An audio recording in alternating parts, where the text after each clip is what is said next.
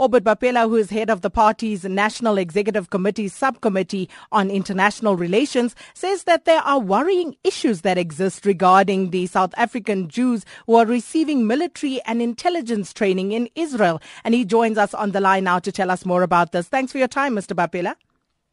Good morning, Sakina, and listeners of SFM. Mr. Bapela, if you could kindly start by elaborating on what has sparked the consideration of banning dual citizenship. We as an organization and as government, we have been receiving reports about some South Africans who are Jewish and also in some parts of the world who are non-Jewish but European origin, who have been exploiting this dual citizenship to then participate in the armies and the wars that those countries are waging against other nations. So as a result of that information, we then discussed in the July Lekgotla of the African National Congress a view to consider reviewing the instrument on dual citizenship, but at the same time look at the international law that had agreed to this particular instrument, whether in the new world order that we are now creating, which is just, equitable, fair for all, do we still need this particular instrument? And in the South African context, what is it that we are proposing going forward? So a task team has been assigned to look at it and then consider the options and then present at the National General Council, which is taking place in October. So are there examples that we are drawing from at this particular point in time, some other countries who have done away with dual citizenship? Well, the study will also look at who has done it and what were the benefits of the country, and then also looking at our own situation, particularly on the Israel-Palestine policy. We as the ANC, we support the free and independent Palestine.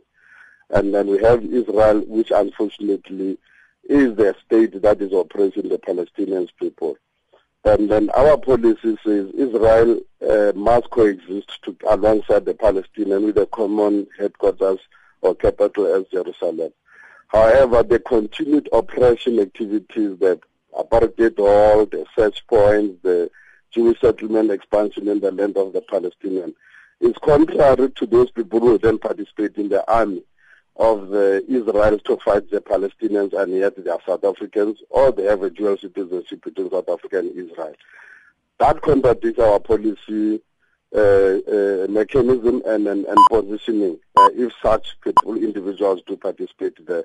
And that is why, in the light of this information, we then said probably there's an exploitation for bad reasons on the dual citizenship itself. Can we have a situation where a person belongs to one country but is a world citizen, belonging to only one country, instead of two countries or three countries and still becoming a world citizen, because the contradiction on the policy application will then arise.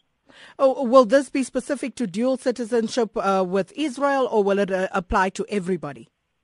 Well, we look at it to everybody, though the examples given at the point in time where the Israel situation and the training of the youth who are South Africans in the Israeli army.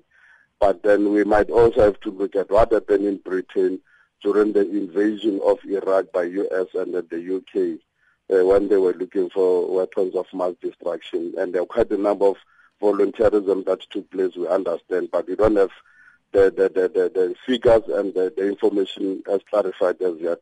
This task team, therefore, was then tasked to go and look at that population, so that we are not seen to be targeting only one state, but we are looking at dual citizenship in its wider perspective.